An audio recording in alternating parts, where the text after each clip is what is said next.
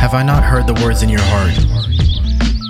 Have I not mustered up development in you? Have I given you strength when you are low? Verily,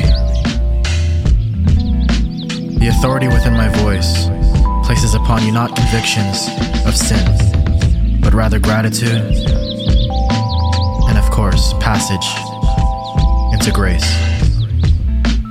You ought to know that I condemn that which is wicked. But the barricades that evil places upon your souls, like oxes, stampeding through the valley of sorrows. But do not be dismayed by death in a smile.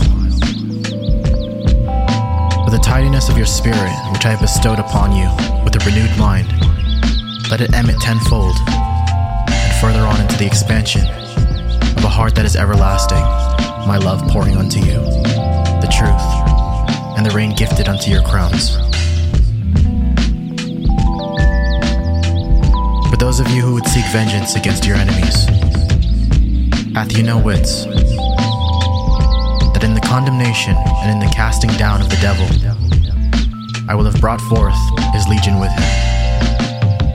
But surely, those of you who have been slandered and brought into the pits of sorrow, I will pick up and place upon my wings, that you may be guided into the everlasting peace of the heavens above.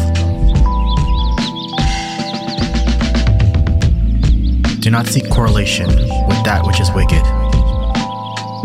Instead, find the timing of the Spirit to be absolute when you have called upon my Father.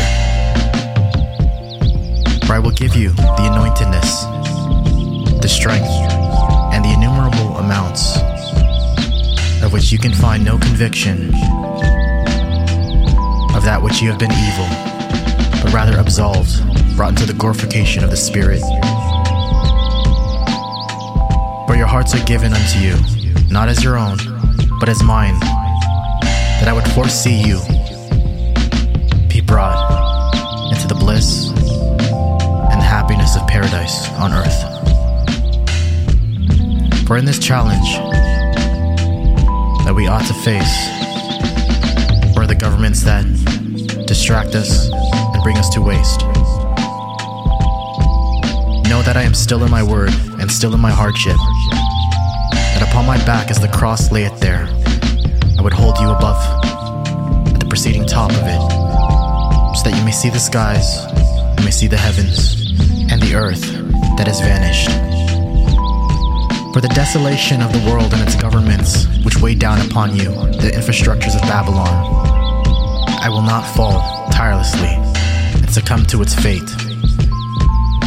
Rather, I will not box with shadows, but instead be uprooted in the principles of heavenly good things, so that that which comes to destroy me, I will break it with the chalice in my hand,